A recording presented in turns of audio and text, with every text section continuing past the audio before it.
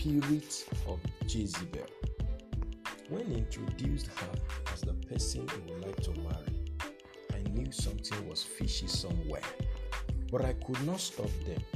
I had known her to be very manipulative.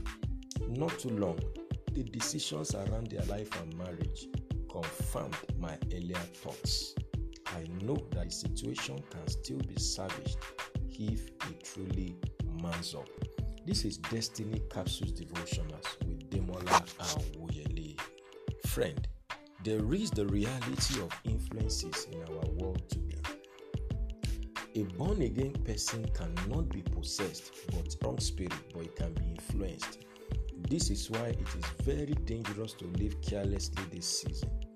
Did you notice that the same Peter who confessed Jesus as the Son of God later came under the influence of a wrong spirit?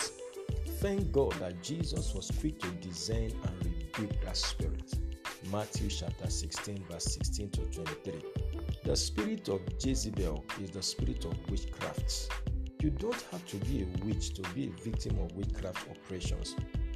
There are seemingly simple and innocent acts that can make you attractive to wrong spirits. Witchcraft spirit functions by intimidation and manipulation. It is often found around leaders and those in authority. It wants to use their platforms to perpetuate an agenda different from God's. Like Jesus, everyone in authority must be aware of the spirit ruling in those closest to them per time. Matthew chapter 16 verse 23.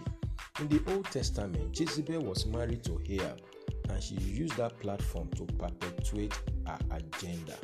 1 Kings chapter 18 verse 4 and chapter 21 verse 5 to 16. Ahab and Jezebel are a classic example of a weak man married to a wicked woman. Weak leadership in the church, home, government, workplaces, and so on are easy targets of Jezebels. Joshua chapter 1 verse 6 to 9.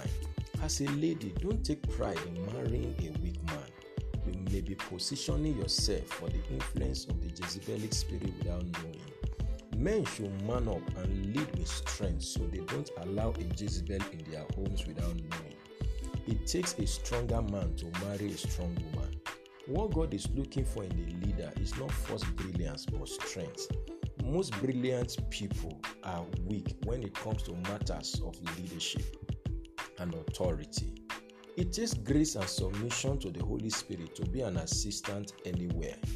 A lot of people do not intend to be Jezebel, but they lack what it takes to deputize without being manipulative. The devil was so close to authority in heaven that he fell victim of this spirit without knowing. Isaiah 14, 12 to 15. Your best tools of influence around a senior leader are prayer, loyalty, and cordiality. I pray for you today that you will not open yourself to the wrong spirit. May you stay sensitive so that you can be in charge wherever that God has placed you. May you cooperate with the Holy Spirit as you fulfill His agenda on the earth. This is a blessed day for you. Go and win with Jesus. Bye for now.